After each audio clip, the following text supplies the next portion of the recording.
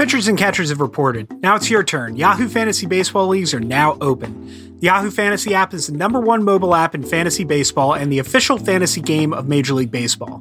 Check out Yahoo Pro Leagues, public leagues where you play for cash. The best part is Yahoo handles all the money for you, no commissioner. Buy in for as little as $20 or as much as $1,000.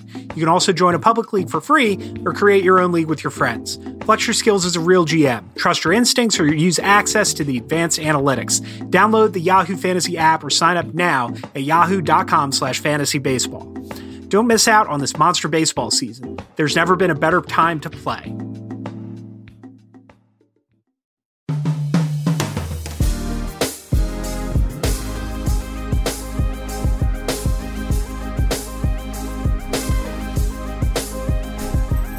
Hello and welcome to the Ringer MLB show. My name is Michael Bauman and I'm a staff writer at The Ringer. I would encourage you, when you're done listening to this podcast, to go check out some of our MLB preview stuff. I wrote about the Braves. Zach wrote about the Yankees. We've got all of our Bryce Harper analysis. Also, this is extremely exciting. Ben got his hands on some 73,000 old scouting reports from the Cincinnati Reds and is unpacking those in a series running this week. So that's definitely worth your attention. It's unlike your usual preview package, so we're very excited about that. Also, we're very excited about Game of Thrones coming back, so go re-listen to Binge Mode, catch up on our Loose End series, read Miles Surrey's breakdown of the new trailer. We've got comprehensive Game of Thrones coverage. But on the podcast today, later on, we'll be continuing our 3-part series on the trends that define modern baseball. So last week, Ben and I talked to Rob Arthur about the state of statistical analysis in the game, so go catch up on that if you're interested. Later today, I'll be interviewing Marc Normandin, who's written extensively on labor in baseball and the history of labor in baseball. We'll be talking about some of the business end concerns that you've heard Ben and Zach and me talk about on the pod over the past year or so. But first, let's round up the usual suspects. It's the news with Zach Cram and Ben Lindbergh. All right, so we were back this week, and the biggest news of Tuesday is about the same as the biggest news of Thursday, so we're going to start there with Bryce Harper and Ben Lindbergh. Ben? Hello, how are you? I'm doing okay. Zach? Hello. So Zach and I did a quick Harper podcast where I was very underfed and very over-caffeinated. So now that things have settled down a little bit, we know the exact terms of Harper's contract. We've seen the press conference. I guess we'll start with you, Ben, since we didn't have your take on the pod on Thursday. What are your general impressions, and how have they changed it all over the weekend? Yeah, I couldn't join you because I was in the midst of producing my written take. Busy doing work. Probably. Well, you guys did your work faster. That's why you were on and I wasn't. But I think I had the reaction that basically I previewed when we talked about this last before the actual signing, which was that it made all the sense in the world for this player and this team to be matched.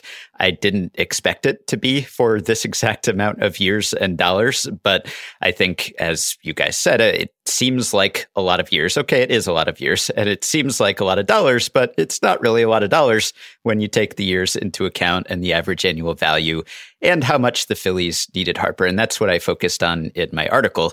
It's just that this was the rare signing that really can and perhaps even will make a difference between a team not going to the playoffs and going to the playoffs. And those 4 or 5 wins, however good you think Harper is, those are extremely valuable and were more valuable to the Phillies than they would have been to the Giants or to the Dodgers. These are extremely crucial wins, and the NL East is just on fire right now. Every team in the NL East except the Marlins, who have shipped their players to other NL East teams, has gotten better over this offseason. And I don't know whether the Central or the East is the best division in baseball, but they are both going to be really riveting. What did you make of him at the no trade clause, no opt out, no options? This is just a straight 13-year contract, which we talked about is just bizarre in this day and age. It seemed like, and from the I said it during his press conference, if he hits as hard as he's pandering, he's going to hit 50 home runs this year. It seems like he's interested in becoming the man, being that sort of foundational franchise figure, and not just like the mercenary who comes in at the last minute. And, this feels like PR. This feels like spin as it's coming out of my mouth. So, I'm curious what your read on all that is. Yeah, it was refreshing just to look at the terms of a contract and have that be it and not have to figure out what an opt-out or a swell opt is worth, especially because we've seen Boris have some very strange experimental contract structures with this very team, with the Jake Arrieta contract. And this one was just old-fashioned. And I know that Boris has said that Harper essentially instructed him to have someone lock him up long term. He didn't want to go with the short Dodgers deal. Now, Boris is going to say whatever he thinks makes Bryce Harper look best. And maybe it makes Harper look best to say, oh, he just wants to commit to one team and stay there forever. But clearly he does, or he's okay with that outcome, or he wouldn't have signed away essentially the entire rest of his career with one team. So I think it's always kind of nice when there's that sort of stability. As much as we approve of players' ability and right to go play wherever they want, it's always nice when a superstar gets to stay in one place and also get paid. So I think that's happening here. So Zach, we talked about this podcast, or this talked about on the podcast, that the contract was supposed to be front loaded. And shortly after we stopped talking, the actual details of the contract came to light. It's going to be $10 million in 2019 with a $20 million signing bonus. So essentially a $30 million payout in 2019. And then from 2020 to 2028, it's going to be $26 million. And then the last 3 years of the contract, it's going to be $22 million. So this is not as front loaded. Like I was wondering if this was going to go like up to 35 and down to like 12 or 13 in the last couple years of the contract. So, but you think about inflation and revenue going up, hopefully. Does this change your perception of the contract at all in terms of what it does for Harper and the Phillies? I think it, if anything, sort of elucidates why teams don't front load contracts. And I think we've talked theoretically about why that would make sense in certain situations. But I would guess from Philly's perspective, maybe they didn't want to front load because they figure the first few years of Bryce Harper's contracts will be when he's at his most productive. So that's maybe when their contention window will be the biggest. So like, yes, it doesn't necessarily matter for luxury tax purposes what the average or what the distribution is, because the luxury tax just uses the average. So it would be the same either way. But like, they still have to make a yearly balance sheet. So if they're spending, $40 million in year one, maybe they would be more reluctant to go out and add that second piece if they need one. So by not front loading it a huge amount, I think it does perhaps free them up a little bit more to make more like win now moves in the present or the near term future. But that said, I think it doesn't necessarily matter a huge deal long term, because like I'm sure we'll talk about in a second, like the Phillies are selling so much more in merchandise and ticket sales and everything that they're making a lot of money back anyway. I'd be interested to see, because it's clear that they're considering the financial constraints, i.e. like what does our actual balance sheet look like, and the competitive balance tax. It's two different marks to hit. Next year, McCutcheon's salary is going to go up, Kingery's salary is going to go up, Nola's salary is going to go up, and Arrieta's salary is going to go down. But the net effect of this is that the Phillies are going to be paying more, I think, for their top end players than they are this year, even though the luxury tax hit remains essentially constant. And I'm interested to see whether they just say the luxury tax threshold is our target, or if they say, well, we're just not going to spend more than $200 million in absolute terms. Because, you alluded to this. What they're saying is, so the Phillies released a mock-up of the powder blue Bryce Harper number 3 throwback, and everybody on the internet collectively went, ooh. and Fanatics said that it's the best-selling jersey I forget exactly but something like the best-selling jersey for a free agent to a new team in the first 24 hours or 48 hours, like including LeBron to the Lakers, which is pretty incredible. It means they're moving a lot of merch. So I'm interested to see how this affects them. I don't give a damn about John Middleton's bottom line, but I'm interested to see if that empowers or inspires them to spend more on the team going down the line.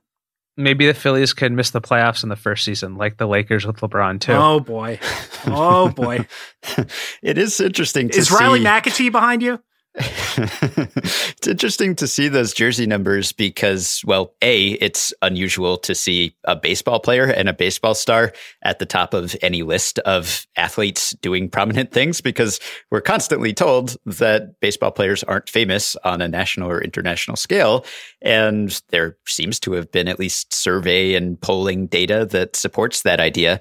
And yet, do you buy that? Yeah. I was going to say, just real quick, maybe it's that, baseball is having a big cultural moment. I also kind of think that Phillies fans are just sort of thirsty maniacs, and they've all been waiting for this. And so they all just went to Modell's or Fanatics the very first day and just had to get the new Harper jersey. I think this might have to do a little bit with the market, speaking from experience, than baseball's broader cultural relevance. So sorry if that stepped on your point, but no, I want to at least entertain that possibility. I don't disagree. It's just almost refreshing to not have to scan way down a list to see the first baseball player.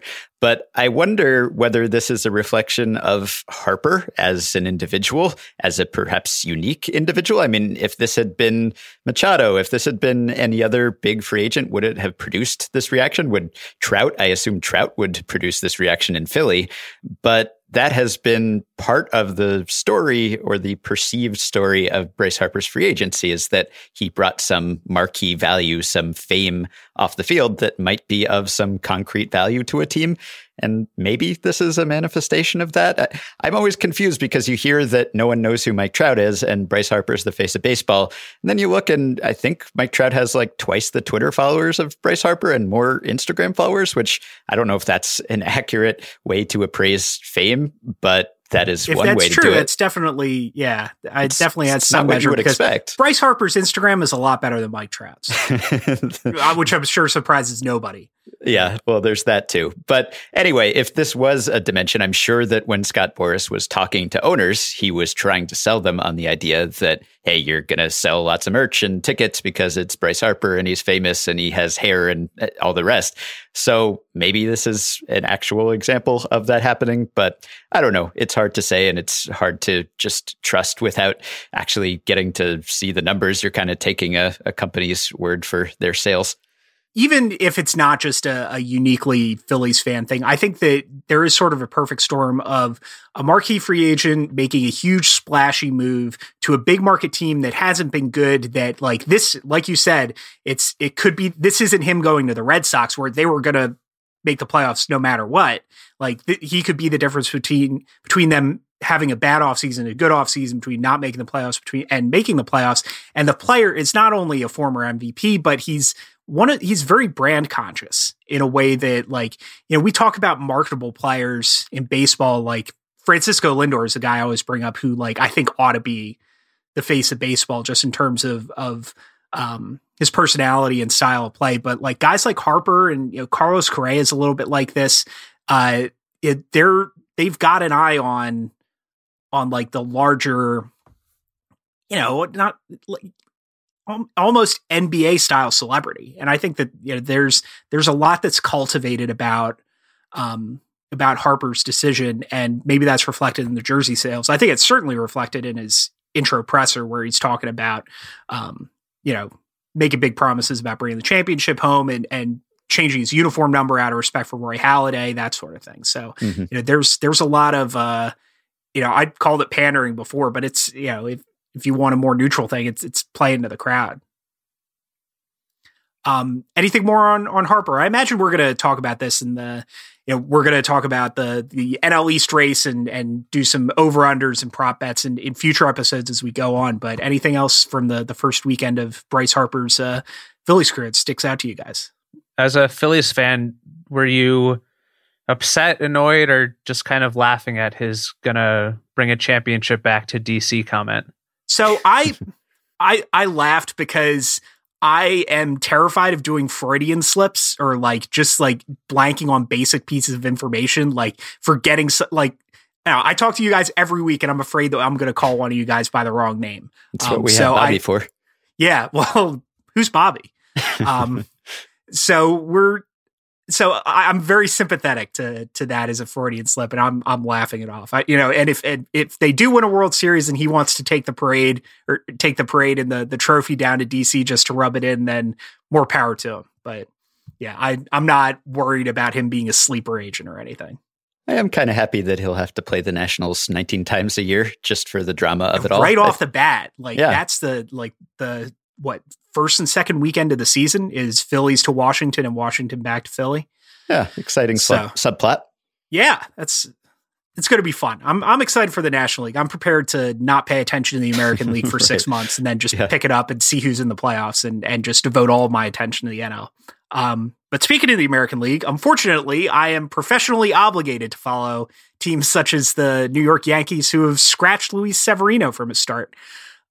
This is one of a spate of nagging injuries that are coming into play for pitchers in spring training. That's sort of like the cost of doing business. Like the Braves have Mike Foltynewicz isn't pitching. Kevin Gausman's just getting on the mound right now. Mike Soroka is dealing with some nagging injuries. Like every team's got one or two of these guys.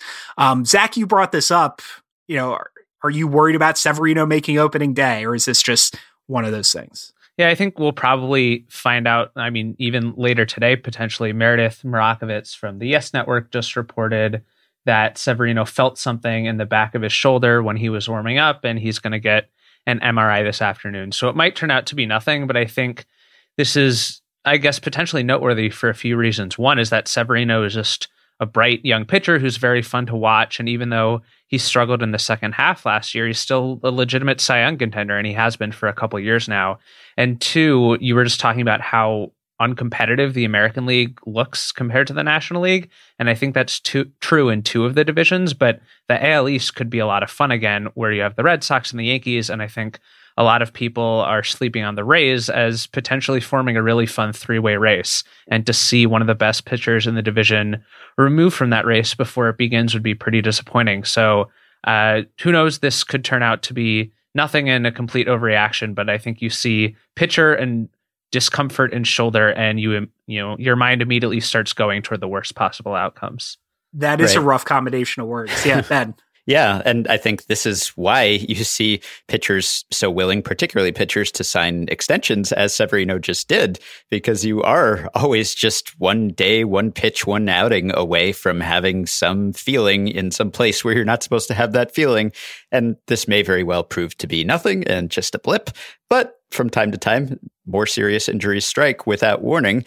And that's why if someone's offering you 4 years and $40 million, and you're thinking, I'm Luis Severino, maybe I deserve more than $40 million. On the other hand, you're thinking, I'm Luis Severino, a young pitcher who could be very wealthy if I sign this deal, and then I'll be set for life, even if I do have a shoulder problem the next day. So I think that is why the incentive structure is so skewed toward players signing extensions that are quote unquote below market or team friendly. And when I used to have more of a rooting interest in a team, I used to just hope that spring training would pass and opening day would get there and just no one would be a casualty. I just wanted spring training to end and the season to start as soon as possible, because every day I was just dreading, okay, who's going to get hurt today? Because spring training is the time when particularly pitchers tend to get hurt. I've written a couple times about how there's a huge Tommy John spike at this time of year that I don't think it's the majority, but certainly more than at any other time of the year. Injuries that lead to Tommy John surgery occur, or at least are first reported during spring training, because you've got guys who are maybe rushing back too soon and they push something a little too hard, or maybe they had something wrong at the end of the previous season and they just figured an off season will fix it, and then it doesn't. So they actually have to tell people about it. So this is the danger zone, and every team is just trying to get to opening day without losing anyone like Severino. Yeah, I wonder how those numbers will be different now this year, because Garrett Richards tears his UCL every spring training. Now he's already on the shelf, so maybe that'll have an impact on league-wide numbers. But yeah, I don't think you're alone. I think unless you've got unless you live in a place like I do, and your week-long trip to spring training is the one chance you have to get some sun between like Thanksgiving and Easter, then I think everybody just sort of wants to see the guys in the uniform. And after the first week, certainly it's just don't get hurt. Don't get hurt. That's the only thing anybody cares about. And I don't think it even needs to be a fandom thing necessarily. Like, I'm not a Cleveland fan, but it sucks that we're going to be without Francisco Lindor for a period of time. And with the Dodgers, I mean, we've talked about Clayton Kershaw a lot on this podcast, and it seems like he might not be ready for opening day because of some lingering discomfort. So I don't think we've had like the huge season-ending injury yet, but just given the odds, we'll probably get a couple before... Knocking on wood. Yeah, we'll probably get a couple before the season starts, and it's like an annual ritual that doesn't make it any easier to go down when it actually arrives. All right. Here's something that an upsetting story out of San Francisco that I feel like we should talk about since it's one of the biggest stories of the weekend for baseball. San Francisco Giants CEO Larry Baer was caught on video having a physical altercation with his wife in a public park. He was seen pulling her out of her chair, trying to get her cell phone. There are multiple witnesses corroborating that, saying she looked frightened, and we deal with domestic violence far too often in baseball and sports in general, and it's seeing a video like this is still bracing. The initial statement from Larry Baer seemed to be banking on nobody seeing this video, which TMZ, the way we found out about it is TMZ published it. So it was just, I mean, I was going to say came off as kind of glib and dismissive, and I don't think we need the came off as, it was. So the commissioner's office is dealing with this, or they said they're looking into it. Larry Baer is taking a leave of absence. This is not like the Roberto Osuna case or anything, or Addison Russell, where there's, what is alleged to have happened went on behind the scenes. And there's, there is physical evidence of this. There are multiple witnesses without a stake in any way in the story. There's video that's extremely public, and it's just, I hope the league does something about this, but I worry that there's no mechanism for them to punish an owner like this. Cause can they suspend him? How can you find somebody that rich in any way that doesn't come off like a slap on the wrist? Could they force him to sell his stake in the team and have him just walk away as a multi-billionaire? It's disheartening to know that, it certainly doesn't seem right off the bat that he views this as a serious issue. I'm not sure what the league can really do about it. Yeah, so he has taken a voluntary leave, or at least that's how they're terming it. You would hope that the existence of a video did not always make the difference in incidents like this, but it often seems to. It does, yeah. That when you can't see it, someone can spin it, you can sweep it under the rug. And if we can all see it, then that can't happen. And the way that he initially described this as just an accident, and his wife had an injured foot and she fell off the chair. I mean, you watch it in 30 seconds and that is very obviously not what's happening there. So the fact that he was disingenuous about the first statement makes you doubt any kind of contrition you've heard since then, or you might hear in the future. Now, Jeff Passan did report, right, that the Major League Baseball domestic violence policy applies to front office people and ownership. Yeah.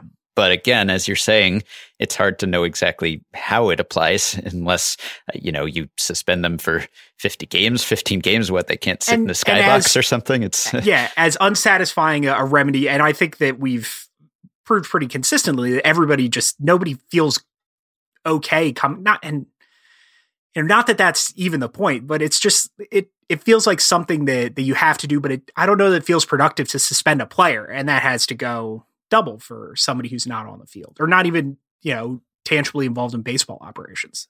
Fangraphs had a really thorough analysis by Cheryl Ring, who's a lawyer, about specifically what Manfred's purview is here. And it seems like Rob Manfred, based on the collective bargaining agreement, has basically total control over what happens here, even more so than he does with player discipline. So I think that's even more where this, in terms of like the steps of what happens next, specifically from the San Francisco Giants perspective, there really isn't much precedent for this, and there isn't much of a guideline either. So I think that's part of, of course, this entire situation is difficult to talk about, but what makes this specific part of it difficult to talk about is there's not that like written down guideline to go on. Yeah, and I've said before that to a certain extent, I'm sympathetic to the league for not being able to handle this, in a satisfactory manner, because it's an incredibly difficult thing that doesn't, like, this shouldn't be something that an entertainment venue should have to deal with. This is like a major moral and societal and public health crisis that it ought to be over the league's pay grade.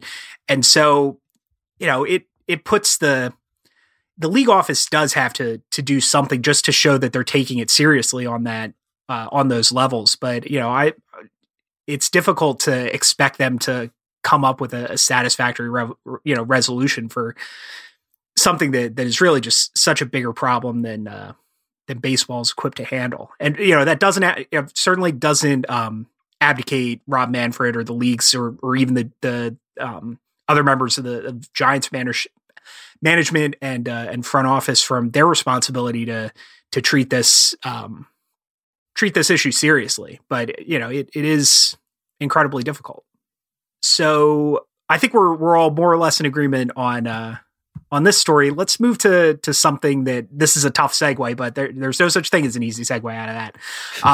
There is a story that I think we might have a little bit of disagreement on. So Jess Mendoza, who is the color commentator for ESPN Sunday Night Baseball, one of my favorite color commentators in baseball. She is taking a baseball operations position with the Mets while continuing to work for ESPN. And this is a very nuanced story on a couple angles. One, she's one of the most high profile women in baseball. On the broadcast side, it would be a big deal if any analyst of that stature moved to a front office, but she's remaining in her job.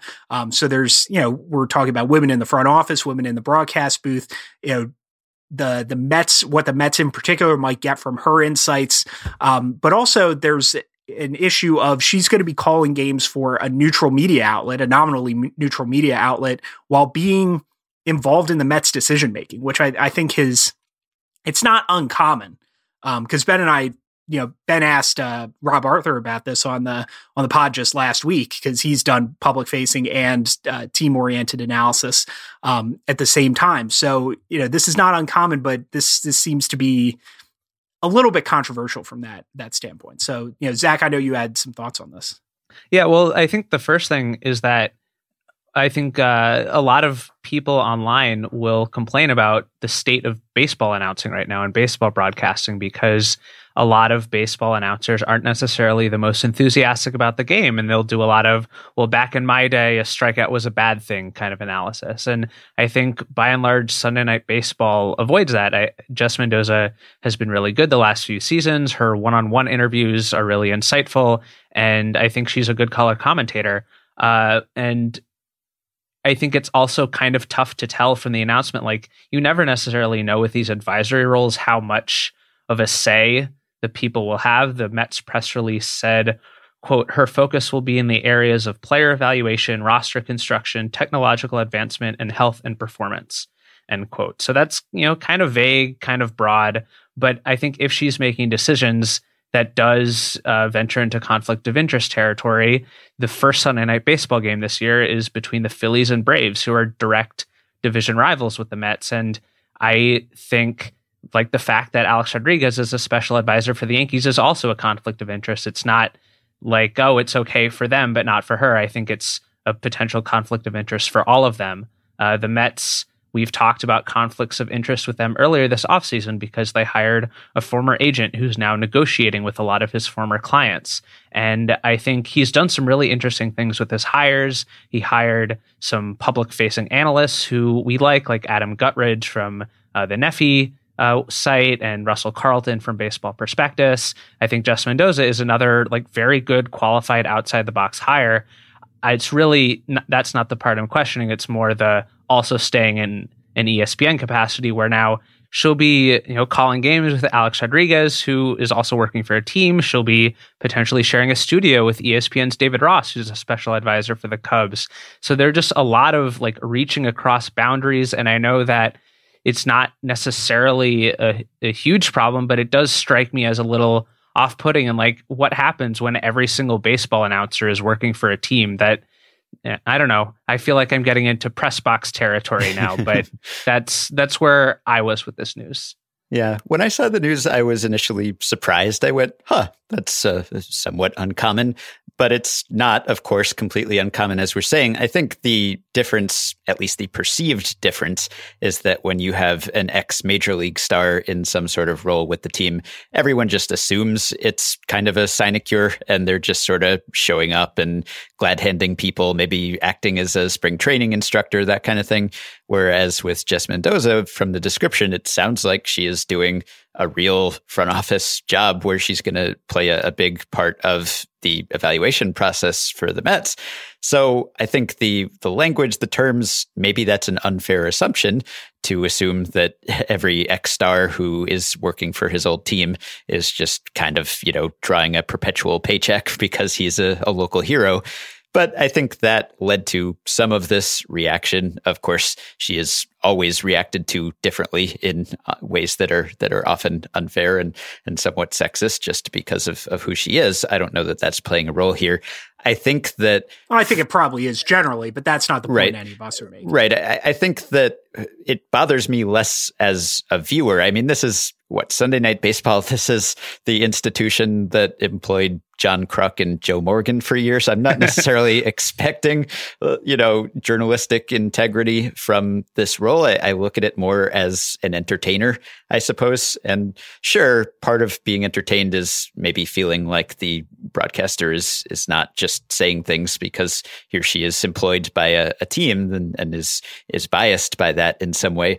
I think I'd probably be more uncomfortable with it were I the Mets than I am as a viewer, or than I would be at ESPN, just because I would wonder, is this person going to say something on the air that they know because of their role with us? And obviously they're comfortable with that. So it's an unusual arrangement, and I would imagine that it can't always be easy to navigate for that person, because I don't know how often the Mets will be on Sunday Night Baseball this year or ever. But they're going to be all right. They are. It could be an issue. Do you recuse yourself from that broadcast? I hope know. Not, because that booth gets a little rough without it. I will say, as sympathetic as I am to the conflict arguments, I'm okay with whatever outcome keeps her in the Sunday Night Baseball booth instead of, just Matt Vasgersian and there's A-Rod. a greater good here.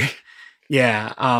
One other aspect of this that bothers me with all sorts of consulting, part-time consulting gigs. And, maybe if you're one of those David Ross or Alex Rodriguez types, or, whoever is the special assistant to showing up at golf tournaments, and also showing up in the broadcast booth every Sunday, those roles are ambassadorial, and, you just, maybe you don't want to commit to full-time, but stay to something full-time, but you want to stay in the game. But the Sunday Night Baseball analyst, that's a full-time, very prestigious, very demanding job. And so is working in baseball ops in the Mets front office. And, I would rather see two different people get that opportunity. And this goes for it, I'm not calling out any of our friends from BP who have written it, written publicly and done consulting at the same time. The more people than we can count that we know have done this. It's the gig economy, though. It's instead of hiring one person to do one job, everybody's got two jobs that require 75% of the commitment and pay you half as much. And so, I'm sure that's not what's going on, but there's, what's going on exactly, but there's more than enough money to go around to give opportunities to more people. So, I think Jess Mendoza is very qualified for whichever of these positions or, career paths she'd want to pursue. I would just like to see, this is one person filling two doors, and this is true of Ross and Alex Rodriguez, and I would like to see if a team wants somebody's insight, then pay them for all of their insight, or if a media company wants somebody's insight, then pay them for all of their insight. That's just sort of my. I don't think anybody else is really upset about that, but I think it's worth saying that. Should have saved this for today's interview segment. It's part of the, we talked about so much else related to this. But it's part of the freelancification of sports analysis, and it's even going into places like ESPN or teams that can afford to pay people a full-time wage. And that's, it's the 17th most important aspect of this story, but it's just something that bugs me. But the good thing I think is interesting, because it's with the Mets specifically, is that when Brodie Van Wagenen was hired, there was some discussion about how, on the one hand, it was encouraging that he didn't have to take the typical path of rising through like different hierarchies of analyst roles to become a general manager, and that it's good to see teams thinking outside the box. But usually when teams think outside the box, the people who get those opportunities look and come from the same like general background as everyone else who works in front offices. So it is encouraging in that respect to see someone like Jess Mendoza, who doesn't look like Brodie Van Wagenen and played softball, and like she's going to get a good opportunity in the Mets front office. And I think it's good to see that pool being expanded at the same time. Yeah, that's true, but it's also former Stanford athlete hires former Stanford athlete. And, fair. You can't take 10 steps in baseball or sports media without tripping over somebody who played baseball or softball at Stanford. So it's, your point is well taken. It's important to see, I think this is something that I think we glossed over maybe a little bit too quickly, is seeing a woman as a high profile front office hire is, big in terms of representation, but, jocks are still going to get the jocks and business people, and, private school jocks and business people are still going to get the first crack at these jobs. All right. Well, that'll wrap it up for the first half of the Ringer MLB show this week. I'm going to be back talking about the economics of baseball and free agency with Marc Normandin after these messages. But fellas, thanks for joining me this week. Thank you. Thanks. All right. We'll be back right after this. Pitchers and catchers have reported. Now it's your turn. Yahoo Fantasy Baseball Leagues are now open. The Yahoo Fantasy app is the #1 mobile app in fantasy baseball and the official fantasy game of Major League Baseball. Check out the Yahoo Pro Leagues, public leagues where you play for cash. The best part is Yahoo handles all the money for you. No commissioner. Buy in for as little as $20 or up to $1,000. You can also join a public league for free or create your own league with your friends. The new weekly scoring format makes it even easier to run your team all season. Flex your skills as a real GM. Trust your instincts or use access to analytics. Find your sleepers or stash of minor league talent. The top 10 prospects for each Major League Baseball team are available. Use the Set Active Players feature to set your lineup for the week in just one tap.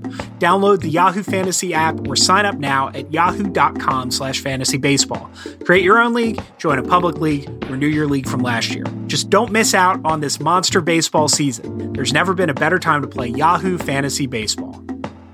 How often do you think about your socks? If you're like I used to be, not much, but I recently discovered socks that changed the way I'll think about socks forever. They're called Bombas. Right now I'm looking out my window at snow and temperatures in the teens, which used to be a real deterrent to going outside, but no longer, because I know my Bombas will keep my feet warm and comfortable. Bombas are the most comfortable socks in the history of feet. They're made of super soft natural cotton, and every pair comes with arch support, a seamless toe, and a cushioned footbed that's comfy but not too thick. With many colors, patterns, lengths, and styles, Bombas look great at the gym, at the office, and out on the town. Bombas are what feet daydream about. Best of all, for every Bombas purchase you make, Bombas donates a pair to someone in need. So buy your Bombas at bombas.com/MLB today and get 20% off your first purchase. That's BOMBAS.com/MLB for 20% off. Bombas.com/MLB.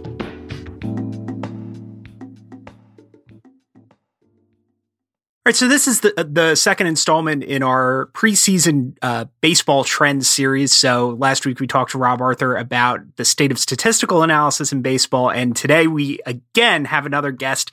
He is Marc Normandin, who you might know from his work at Deadspin and the Hardball Times, and from his newsletter. He was a former MLB editor at SB Nation, and now he joins me. Marc, thanks for joining me.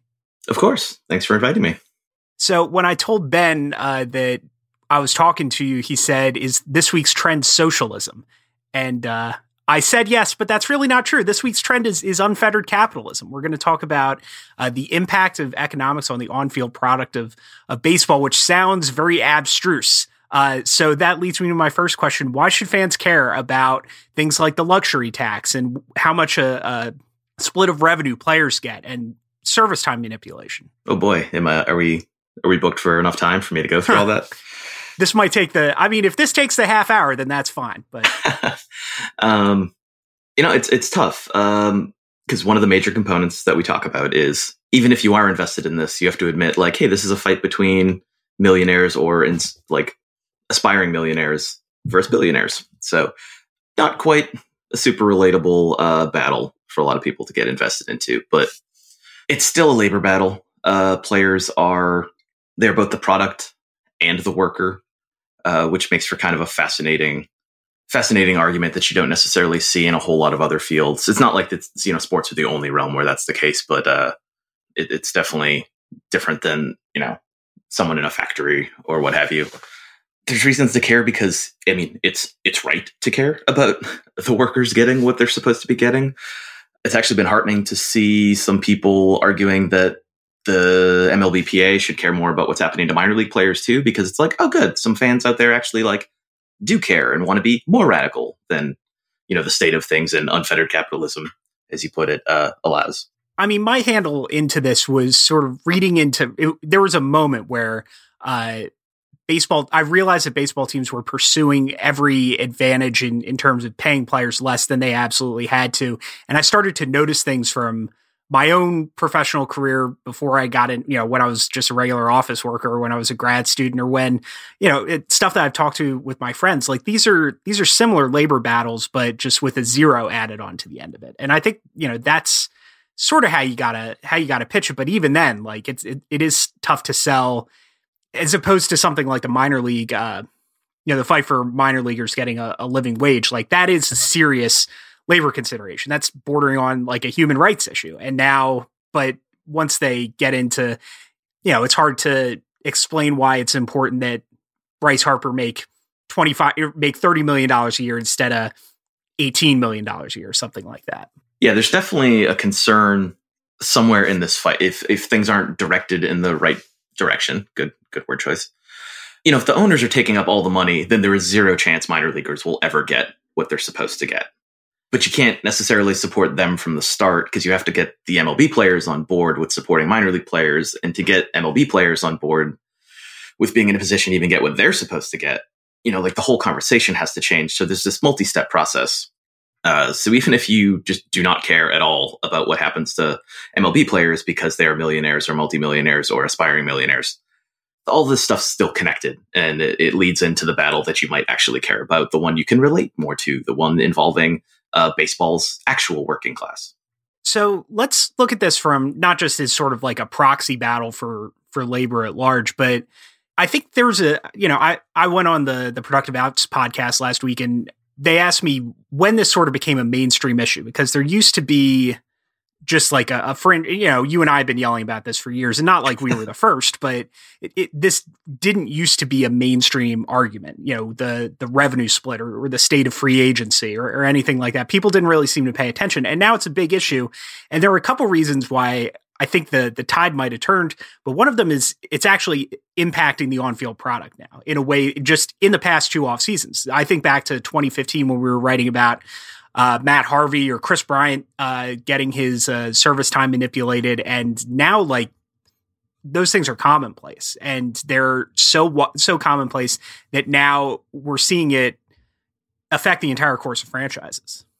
Yeah, 20 years ago, MLB ownership really changed their tactics for dealing with bargaining and how they wanted all this to be presented in the media.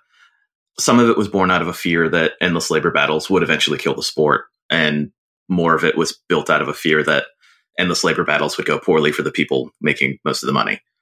And I feel like that kind of it changed the media's perspective on all of this, which in turn changed fan perspective. And we're kind of 20 years into that experiment. And it's the only breakthrough, as you said, is because the game feels in many ways like it's getting worse, or at least different in a way that's uncomfortable because of all the obvious exploitation that's happening and how hard people have to fight to justify the exploitation and the loopholes. So it's kind of opened things back up where this conversation can be paid attention to, the other side of it, the side of it that you and I have been extolling for a while now. I think I've brought up this this idiom here or in another forum at some point, but a friend of mine who's a tax lawyer has a phrase he's fond of: the pigs get fat and the hogs get slaughtered. And it feels like ownership had it really good, that they really controlled the discourse on, what's an appropriate thing for a player to get paid, or, how we frame the discussion around something like money. The great baseball books of the first decade of the 21st century, Moneyball or the extra 2%, they're about, once you get past like the creativity of it and the interesting underdog narrative, it's about paying people less than they're worth, exploiting workers' ignorance to pay them less than the value of their production, and I think that's maybe a cheekily uncharitable way to put the argument, but that is to a certain extent what it boils down to. But that wasn't the way people were thinking about it until we had this juxtaposition of, well, Chris Bryant's obviously the best third baseman the Cubs have, and they're going to pretend that Mike Olt is better for exactly 2.5 weeks until they can control him for another year of arbitration. And like this, the Yankees are saying they're going to pretend, or the Dodgers are saying they're going to pretend, and they're just passing on the two best free agents in the market scene in the past, 8 to 10 years. And it just became so brazen, I think at some point the fans just stopped buying it. And we've seen it not just, writers getting more vocal or players getting more vocal. And I want to talk about that in a second, but like fans, all throughout the winter, there are stories of it at fans or at Dodgers Fan Fest and Pirates Fan Fest, fans asking executives point blank, why aren't you spending the way you promised to?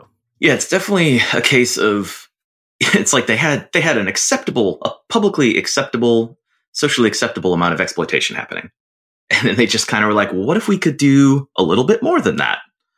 And it kind of made it to, you've had the union. It's not that like the union hasn't been trying. I do just like that, like idea that the MLBPA has just been tricked completely and has no idea what they're doing or whatever.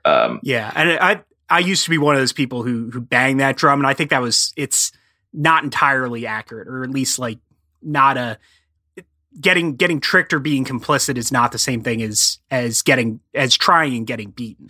Yeah. I mean, they've been outmaneuvered. Yes. They're a union starts from, there is power in a union and everything, but a negotiating position, they're starting from, they're not the ones necessarily in control. They can become in control through a variety of tactics like strikes, which is the thing that just hasn't been taken out of the toolbox for a couple decades. But they weren't necessarily in a position where a strike would have been publicly received in a beneficial way until now, or 3 years from now, because the owners have pushed too far and it's become so much more obvious that they've pushed too far. The Bryant thing is very interesting because they essentially radicalized this guy. Why did they do that? Chris Bryant, like, you think about the players who are speaking out, and like Justin Verlander's always been opinionated. Like Colin McHugh and Sean Doolittle have always been kind of woken online, and Chris Bryant is like a human jar of tapioca pudding. And you see the stuff he said to Sahadev Sharma in The Athletic last week. Like, he's ready to storm the barricades, or at least that's what it sounds like by Chris Bryant standards. And so it's very. I do think that if ownership has messed up, and I do want to talk about the bargaining position the players find themselves in. If ownership has made a mistake, it's that they've made it obvious why this is important to players. And that's, I think could, I don't know, maybe this is just unrealistically optimistic, but that could end up being a misstep in the long term. I mean, it would be kind of on brand. Not that the owners are the same, besides like Reinsdorf, are the same that they were in the 80s, but all the collusion in the 80s was them pushing way too far. And then 1990 and 94 were about the owners being mad that they got caught being pushed too far. So they pushed even further. What was it, 2002, 2003? There was, that was the last collusion case. There was a collusion grievance, and it was settled, which is a fancy legal way of saying like, oops, we did it, but we don't want to drag it out in public, and we hope you forget about it, which has happened.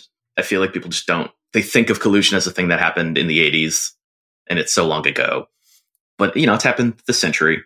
So it's amazing that the same people who would think, hey, we should settle so that this doesn't leave a big stain, on our legacies or make people think we're doing this sort of thing. Kind of those same people are like, what if we push further again? I bet no one will suspect anything this time. Well, I think there might be a an information gap. Because, the collusion cases, we talk about them like everybody's supposed to know what they are, like they're the Black Sox scandal or something like that. And I think, in terms of changing the economic face of baseball, or, the public face of baseball, it might be that significant a historical event, but they happened, the bulk of the actual collusion happened before I was born, and I'm old as shit. So, why don't you've got a good handle on some of the economic and labor history. Why don't you explain, in case some of our listeners aren't familiar with the nuts and bolts of the collusion cases from the 80s? Because that's a word we're hearing a lot now. We're seeing players not hear anything and then get 4 or 5 minor league offers, or everybody is just not in on Machado or Harper or Craig Kimbrell. And is that a coincidence, or is that collusion? And collusion's a very, it's got a very specific historical context within baseball. So in the 80s, Peter Ueberroth was the commissioner of baseball, and Peter Ueberroth was kind of a strongman leader, and very much thought of himself as like a businessman, and chastised the owners for not being businessmen, where in their own businesses they wouldn't lose money in order to achieve their goals, but for some reason they felt they could do that in a sports league. So they signed free agents to big contracts just to win a World Series. Why would they do something like that? There's even a story about him saying, if you had a red button and a black button, I think those are the colors in front of you, and if you push the red button, you're guaranteed to win the World Series, but you'll lose $5 million. But if you press the black button, you'll have a middling team, but you'll make $5 million. He's like, any of you who press the red button is an idiot, which was his way of kind of explaining, like, hey, if none of you try, you'll all still make money, which is how collusion got going in the 80s. So there were 3 separate years of collusion, because grievances take a while to be filed. So MLB just kind of kept doing this until a judge finally said, hey, you can't, like, we know you colluded and you're going to be punished. So the first one was just a case of the only teams offering contracts to free agents were the team that just had them. I can't remember which owner got out of line and like offered a player who wasn't one of their free agents a contract, but it was quickly rescinded once the other owners yelled at them.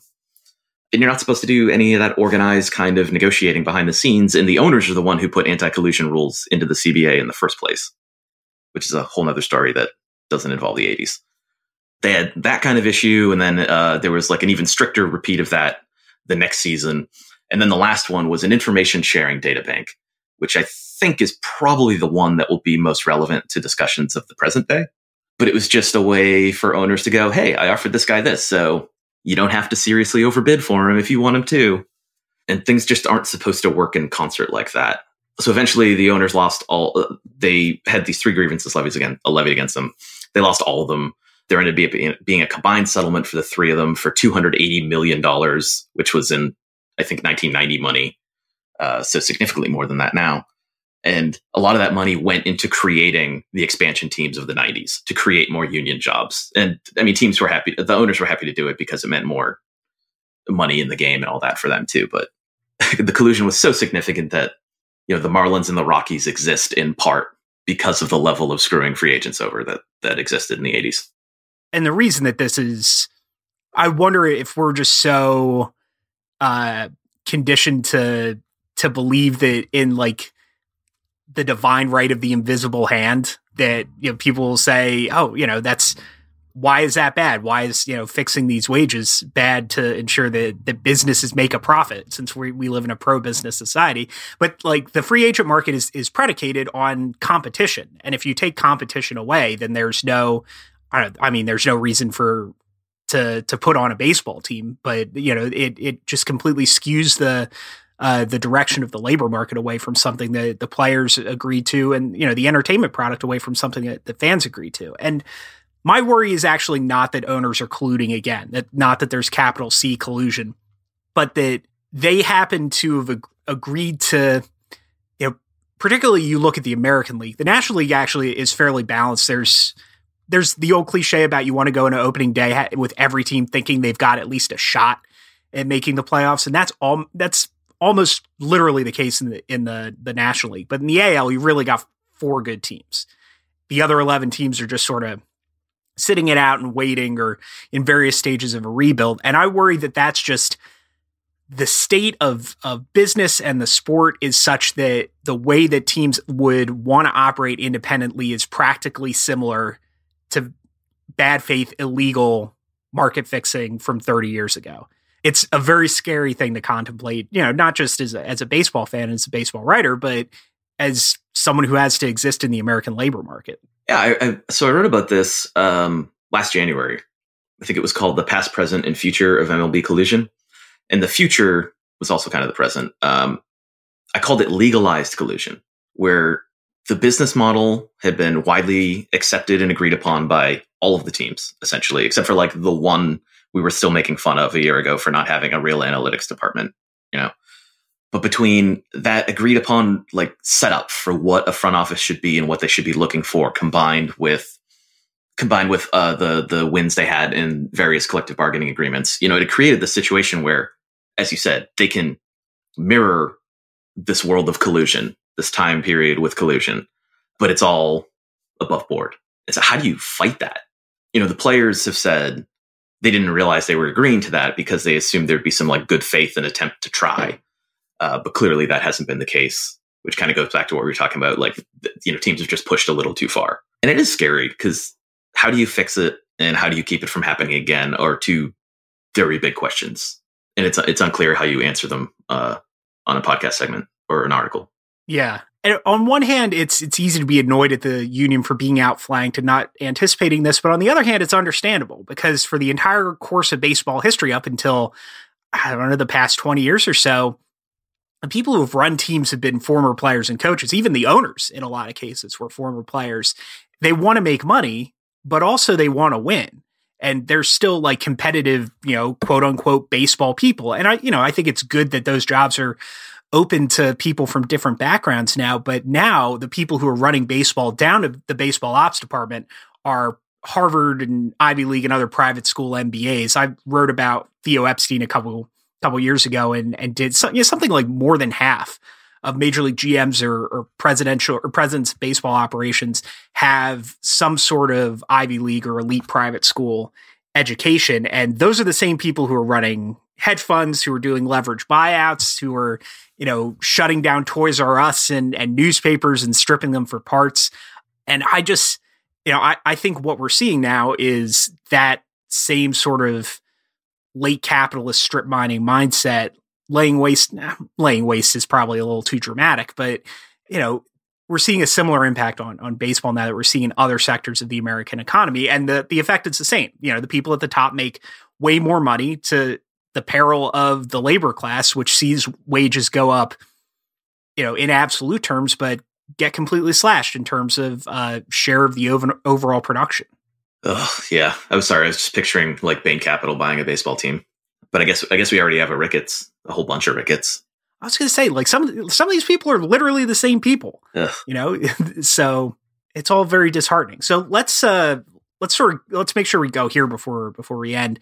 I am a little optimistic about the way the players are playing this right now, which is, would contradict the past 25 years of baseball evolution, the past 30 years of American economic evolution and everything we know about the Players Association. But it seems like they're getting better about getting fans on board. First of all, the players are getting mobilized, and you're seeing players like Bryant who, you said had been radicalized. I think that's a pretty fair way to put it. They're sticking their necks out there and talking about this. Even players like Verlander, like Evan Longoria, who have already gotten paid, who are warning the next group of players down the line. Jake Arrieta has talked about this too. And Jake Arrieta will never be confused for a communist in it, or any sort of lefty in any other aspect of his life. But he's on board with this. So they're getting the message out to the fans. One, and there are two important points. One, this is hurting your team's on-field product. And so the way this is sold, service time manipulation, like the Cubs can sell that to their fans insofar as they can talk about this openly. They say, well, we get Bryant for another year before free agency. Essentially an entire other year team control for free. And now we see Manny Machado talking to Padres, almost looking into the mic and saying to fans directly, I want Fernando Tatis up here now because I think he'll make the team better. Even if and we'll figure out 7 years down the road when that happens. And the other thing is just impressing on people, they see absolute top end free agents making $20-30 million a year, and they look at how it costs $200 to take a family of four to the ballpark, if not more. And they see a linkage there, and there really isn't one. If player salaries get rolled back, then ticket prices, concessions prices, the price of your MLB.TV subscription, the price of your cable bill, the price of the jersey will remain what the teams think you're willing to pay for it. And they'll just pocket the difference if they can get you to pay the same price while paying players less. And I think that message is starting to get out there more. And I think having this tipping point 3 years in advance of the end of the CBA gives the players a lot of run-up room to hone their public relations message, to set money aside for a strike fund, and to really get organized. And I think they're taking advantage of that opportunity. It's been very encouraging to see. Shocking. Almost. You do see kind of a group of players within the union really starting to speak out, and there's more and more.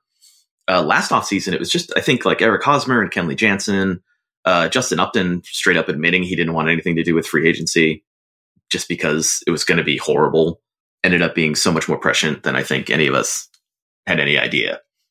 It's good to see that there's so many more. I can barely keep track of all the players talking about it this spring, which was different, where it was like I could list them off. Just on the Astros pitching staff alone, there's I mentioned McHugh and Justin Verlander, but Garrett Cole's been, he was the Pirates union rep before he got traded. He's been vocal about this stuff. Same, we saw Jameson Tyone, who took over for Cole at the top of the rotation and as the Pirates union rep. Like the nominal union organizers, guys like McHugh and Cole and Tyone are actually, they're acting like it. They're acting like actual union organizers now. One of the things that's very encouraging to me, you mentioned, Verlander's being very vocal, even though he's already been paid, and other players who have already been paid are being vocal. That's a huge change from some of the original downfalls of the union back in the 80s, when like Bob Boone and Paul Molitor went around talking to other players, talking directly with Bud Selig, kind of undermining what Marvin Miller and Gene Orza and the rest of them were trying to do, and getting in a fight about it, saying like, well, this is our union. And since, there are more veterans than there are pre-arb guys who don't want to be pre-arb guys much longer. So forget those guys. Like, we already got paid. Why should we strike for this amount of time to fight for this thing that doesn't matter to me anymore? Of course, then Bob Boone got caught up in collusion right after that, partially because of the rally he had within the union to change their direction. That's a whole nother story. So it's good to see guys like Verlander and Hosmer right after he got signed last year still bringing all of this up, because the union has been missing this solidarity. And that was the real change for the owners, is once they were organized, behind Bud Selig, and they never showed any cracks, that was kind of the beginning of the end. And the players really need to get back to that point. You were talking about the 80s. This happened as recently as the last CBA, back in 2016, where, the players wanted stuff like better hotel accommodations and an extra seat on the spring training bus. And the owners said, it probably wasn't this tit for tat, but like those are the concessions that the players got, and the concessions that the owners got was, okay, how about a hard cap on international spending? Yeah, the perception that these were like one-to-one trades was definitely unfair, but the fact that those were the things the players were concerned about, instead of like the dismantling of free agency, that is worth criticizing. And they've certainly been awoken to the issue now and seem to realize like, oh, arbitration is going to be worth less because free agency is worth less. And we've already capped draft spending, and we've already capped international free agent spending. And the one venue we thought all the money was going to go to is a non-starter now. Huh. It's rough, but also like it's interesting and exciting. And I don't know, in the course of our conversation, I've gotten reinvigorated about this. I've been kind of weary of covering like, this is all just a gigantic drag, and now I'm charged up. So I'm glad you came on. Marc, I mentioned that you can find the newsletter on Patreon under Marc Normandin. Is creating baseball coverage featuring leftism. I would recommend that. Look for your work. I know you're freelancing a couple places. Anything else you want to plug? Oh, that's about it. I hope I keep showing up on Deadspin, and that and the newsletter are pretty much what I've been up to. There's certainly no shortage of content right now. No. Well, everybody, this is the gig economy we're living in right now. So, all right. Well, thanks for coming on. This has been a lot of fun. I hope this was persuasive to people listening. Until next time, thanks for coming on. Yeah, thanks for having me. Anytime. That'll do it for this week's edition of the Ringer MLB Show. Thanks as always to Zach and Ben. Thanks to my guest, Marc Normandin. Go sign up for his newsletter. Thanks to Bobby Wagner, who's been doing some incredible production work under very difficult circumstances because he's so incredibly mad that the Phillies are going to be good this year. Thanks to Bryce Harper, Luis Severino, and Jessica Mendoza for giving us stuff to talk about. And thank you for listening. Enjoy the week's action, whether you're going to spring training or watching Michigan and UCLA at the Dodgertown Classic. And we'll see you next time.